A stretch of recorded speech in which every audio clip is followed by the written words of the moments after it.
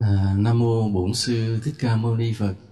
Ở chùa ta vậy, cứ tới Tết là ta sinh hoạt giáo lý, Phật tử lên đây lễ Phật được nghe Pháp, hoặc là quy y, rồi tới tối lại cũng nghe giảng nữa. Hồi nãy Thầy Tánh Khoan nói về giai cấp, đẳng cấp, Thầy cũng nhắc lại chút xíu vậy. Thực sự thì con người ta không có bình đẳng. Lúc nào người ta cũng có cái sự sai biệt, người hơn kẻ kém. Loài người là như vậy, không sao tránh khỏi. Bởi vì sao? Bởi vì cái phước của con người khác nhau. Nên tự nhiên sinh ra lọt vào nhà giàu, có người sinh vào cái nơi hèn kém. Rồi đời xưa người ta mới xác định, cố định, người ta quy định luôn cái đẳng cấp đó luôn. Rồi bằng những cái câu mà thần thoại đạo lý, nói người thuộc giai cấp này là do sinh trên đầu Phạm Thiên, người kia dưới chân Phạm Thiên, để nó tạo thành sự bất bình đẳng vĩnh viễn giữa loài người. Mà đến ngày hôm nay cái nước Ấn Độ vẫn chưa thoát ra khỏi. Đến ngày hôm nay vậy là cái người cùng đinh vẫn tiếp tục bị khinh bỉ. Còn cái người giai cấp mà cao, họ tự nhận mình là giai cấp trên vậy. Nên loài người đã có những lúc phải đấu tranh chống lại cái sự bất công như vậy. Tại sao mà phải quy định một cách ngặt nghèo vậy, khiến cho con người ta mãi mãi ngăn cách với nhau? Đức Phật là một cái nhà cách mạng đầu tiên. Có một lần vậy, có một cái người Bà La Môn đến với Đức Phật. Sau khi mới nói những lời là phân biệt giai cấp, Đức Phật quở liền. Đức Phật nói, ta thấy giai cấp nào cũng giống nhau. Đức Phật nói thẳng, ta thấy giai cấp nào cũng giống nhau. Ta thấy người phụ nữ Bà La Môn cũng mang nặng đẻ đau giống như người phụ nữ của một giai cấp khác cùng đinh. Ta thấy những người Bà La Môn khi mà phạm tội vẫn bị triều đình bắt xử, cũng giống như một người cùng đinh, chẳng khác gì hết. Và bằng con mắt của nghiệp báo, khi một người Bà La Môn mà phạm tội thì vẫn phải chịu những quả báo đau khổ như là những người của giai cấp khác. Là trong cái thời đại, trong cái thế giới mà người ta cố chấp cái đẳng cấp đến cực độ, thì Đức Phật là cái người đầu tiên phá bỏ giai cấp. Mà cho đến mãi đến mấy nghìn năm sau thì loài người mới đứng lên đấu tranh chống lại giai cấp, chống lại cái sự bất bình đẳng giữa loài người như vậy. Thì Đức Phật đã đi trước thời đại rất xa bởi cái trí tuệ, bởi cái đạo đức của người. Thường thường á, con người ta chia đẳng cấp theo cái hệ thống là dòng tộc, tức là cái người dòng dõi cao quý cứ cho mình cao quý mãi. Hoặc là tài sản, cái người nói thượng lưu là giới giàu này, đây là giới giàu, giới kia giới nghèo, chia nhau. Hoặc là địa vị là những người có quyền chức chơi với nhau, còn người không quyền chức thành ra mình xếp một loại khác. Vì vậy tự nhiên xã hội nó cứ phân hóa thành hai giai cấp. Giai cấp mà thường nhất, rõ ràng nhất là người giữ quyền lãnh đạo và người công dân bình thường bị cai trị. Bất cứ xã hội nào cũng phân ra làm hai giai cấp đó. Trước tiên, trước mọi giai cấp thì luôn luôn loài người phân thành hai giai cấp. Không bao giờ có một cộng đồng mà không có người lãnh đạo. Tôi nói trong một gia đình thôi, không phải ông bố là ông phải lãnh đạo. Còn nếu ông sợ vợ thì vợ lãnh đạo, đương nhiên vậy đó. Hoặc là trong một bộ tộc nhỏ nhỏ, một cái làng cũng phải có người tù trưởng, luôn luôn. Rồi khi mà lớn lên thành quốc gia buộc phải có vua. Đó là điều tất yếu. Chứ ta khó thể tìm thấy một cái cộng đồng nào mà trong đó ai cũng như ai, mọi người bằng nhau hết, không ai có quyền cai trị ai. Dường như không có trên trần thế này. Ngay cả trên cõi trời còn có cõi vua mà. Nên những người mà sống tốt như chư thiên rồi vẫn phải có vua cõi trời để cai trị. Nên cái giai cấp đầu tiên là một thiểu số nắm ưu thế quyền cai trị, đa số là người bị trị. Cái kế tiếp thứ hai là cái giới chủ nhân và cái giới người làm thuê. Luôn luôn như vậy. Có người có tiền, họ thuê người làm giúp việc cho mình, thì cái người trả lương và người nhận lương chia thành hai giai cấp rõ ràng. Và từ xưa cho tới bây giờ và vĩnh viễn về sau luôn luôn tồn tại hai giai cấp này, không bao giờ xóa được.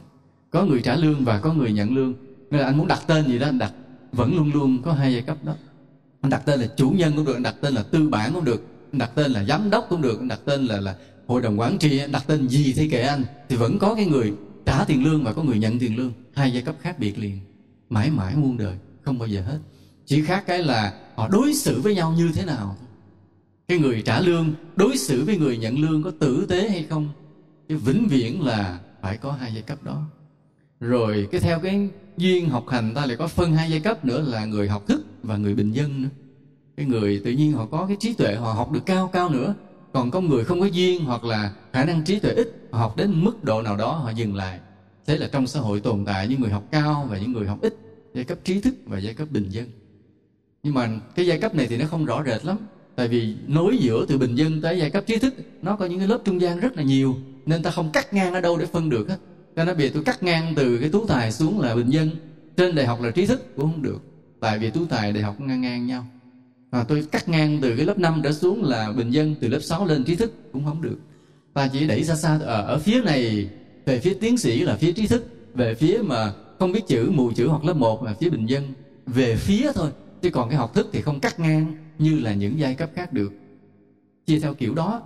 Ta chia theo kiểu anh quan tâm điều gì, anh thú hướng về điều gì, thì cái nghiệp anh đi về cái hướng đó. Tức là anh tạo ra cái nghiệp cho anh bởi cái tâm của anh, bởi cái anh hướng về điều gì. Cái người mà hướng về ăn uống thì đi theo con đường ăn uống. Ai mê ăn uống? Cái loài nào là thích ăn uống nhất? Cái loài nào? Nếu mình hướng về cái gì, mình đi về con đường đó, là tự mình tạo cái đẳng cấp về đó.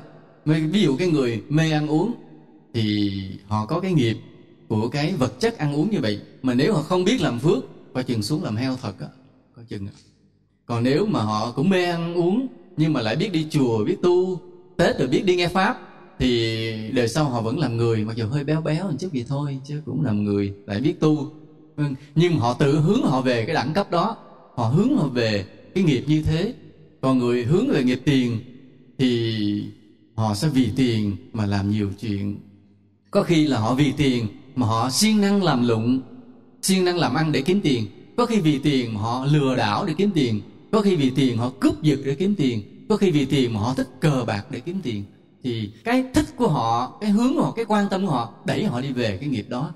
Nếu họ làm loại lừa đảo để kiếm tiền thì mai mốt cái địa ngục là nơi chờ đón họ. Còn nếu mà họ mê tiền nhưng mà thích làm ăn lương thiện, cày sâu cuốc bẩm, làm ăn chân chính để kiếm tiền, thì họ làm con người có thể là được thành công, có thể cũng được khá giả. Nếu họ chân chính không sao hết. Nhưng mà nghiệp của họ, tâm họ, đẳng cấp họ là tiền vậy đó. Nên ở đây cái tâm của ta hướng về điều gì là cái nghiệp ta đi về hướng đó. Còn như Phật tử, vậy quý Phật tử ngồi đây thì thầy biết chắc một điều là quý Phật tử hướng về Phật Pháp. Nên ngày Tết, ngày nhất mình không đi vào các tụ điểm vui chơi mà chạy lên chùa ngồi đây để nghe Pháp.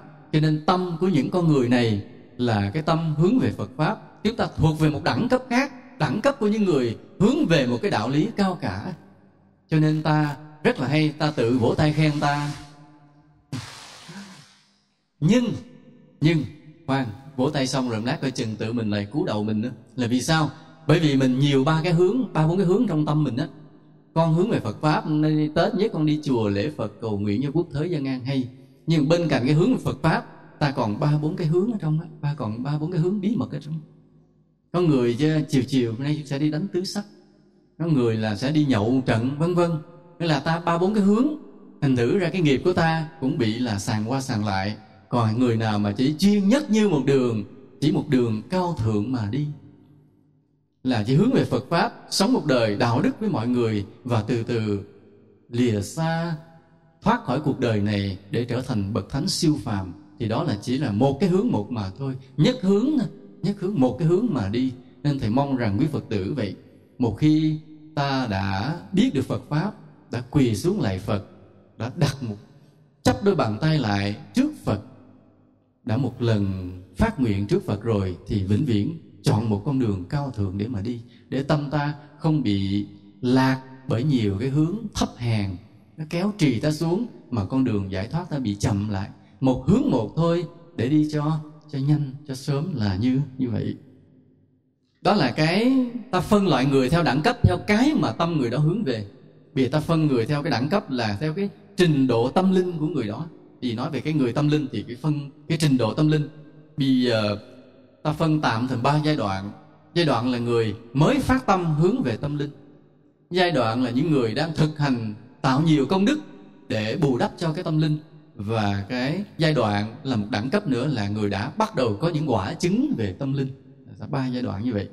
Thì cái người mà bắt đầu phát tâm á, là bắt đầu quy y Tam Bảo, bắt đầu biết tụng kinh lễ Phật, hướng về Phật Pháp, đọc kinh Phật, nghiên cứu kinh Phật. Đó là hạng người mà ở giai đoạn ban đầu là người phát tâm hướng về tâm linh Phật Pháp.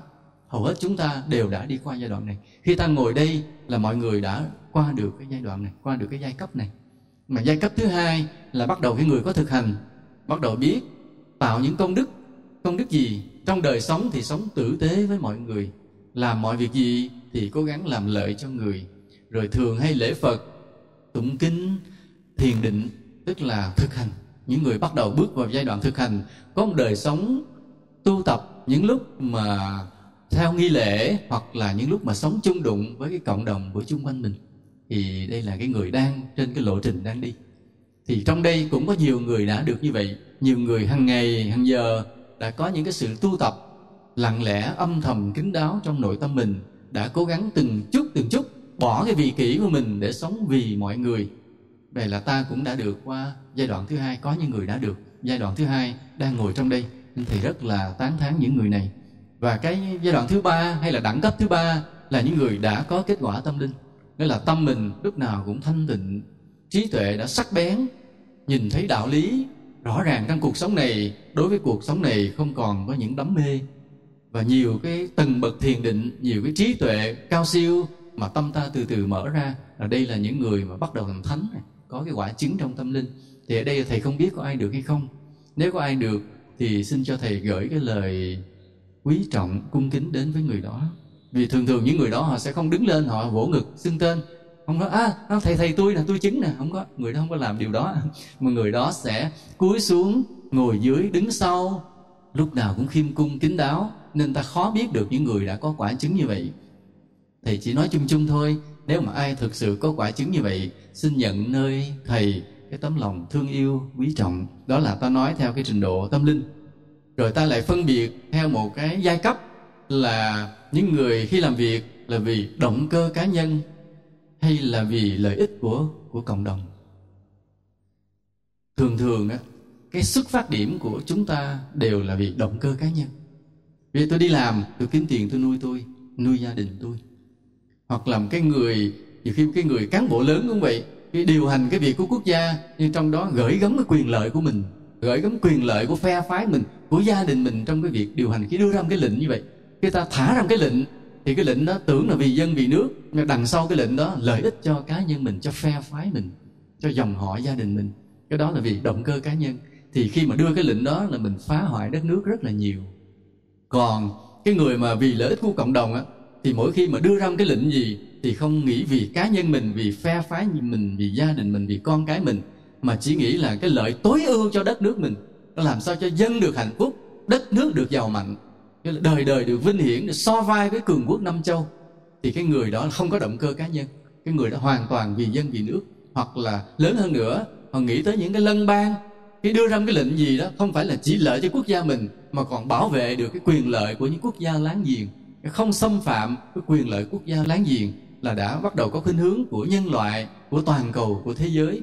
Vì ngày hôm nay trái đất đã nhỏ lại, không bao giờ có một cái lợi ích của quốc gia đơn thuần được, mà lợi ích của quốc gia này luôn luôn gắn liền với cộng đồng của cả thế giới. Không bao giờ được có suy nghĩ hẹp hòi cho riêng quốc gia mình, mà phải nghĩ đến cái lợi ích chung của cả cộng đồng thế giới. Còn cái người nào mà không nghĩ đến quyền lợi quốc gia, mà nghĩ đến cái động cơ cá nhân, phe phái mình, phe nhóm mình, gia đình mình, con cái mình, thì là loại tội ác. Đó là loại tội ác. Mà điều này rất là khó bỏ. Nhiều khi cái khuynh hướng, cái động cơ cá nhân nó mạnh quá, ta đưa ra quyết định nào cũng toàn là vì mình, vì phe của mình. Những cái đó khó gỡ ra khỏi tâm, nó thành cái tội ác, nó đè nặng trong tâm hồn. Cái người này chết đọa xuống địa ngục liền. Mặc dù lúc sống làm ông quyền chức, chết xong đọa địa ngục liền, vì cái động cơ cá nhân quá mạnh. Nên đó là cái hai cái đẳng cấp, là ta làm việc vì động cơ cá nhân hay vì lợi ích cộng đồng. Đó cũng là cái giai cấp mà ta muốn nói với nhau như vậy. Cái sự phân biệt đẳng cấp mà như ta nói, nó không gây ra mâu thuẫn xã hội, bởi vì nó thuộc về tâm hồn, về đạo đức. Còn ta nói là giai cấp giàu, giai cấp nghèo là nó gây mâu thuẫn xã hội liền, xung đột xã hội liền.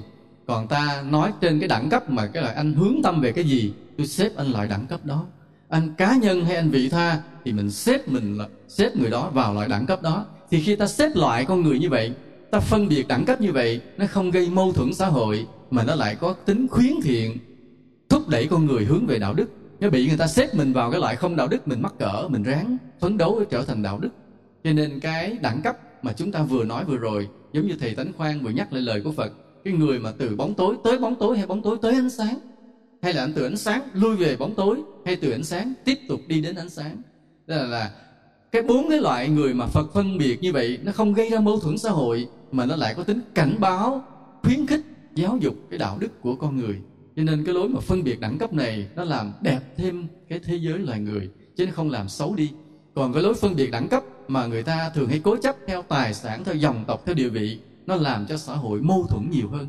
Còn cái lối phân biệt đẳng cấp theo kiểu Phật, nó làm cho xã hội sẽ càng đẹp hơn. Cho nên bây giờ có ai hỏi ta trong đạo Phật có đẳng cấp không? Ta nói có liền. Nói đạo Phật đẳng cấp sao? Đẳng cấp là những người vị kỷ hay vị tha, người có đạo đức hay không có đạo đức, người có lý tưởng tu hành hay không có lý tưởng tu hành. Chúng ta trả lời đơn giản như vậy thì xã hội không mâu thuẫn, nhưng mà cảnh báo cho mọi người phải biết là chính tâm mình xếp mình vào cái loại nào là như vậy. Nên cái sự phân biệt đẳng cấp này nó không gây ra mâu thuẫn xã hội. Vì sao?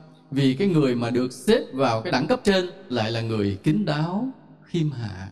Giống như nãy thầy hỏi ai là người chứng thánh trong đây, chắc chắn cái người mà chứng thánh, người mà ta tôn thờ thì lại người không ra mặt, lúc nào họ cũng kín đáo, khiêm cung, nó không gây ra mâu thuẫn.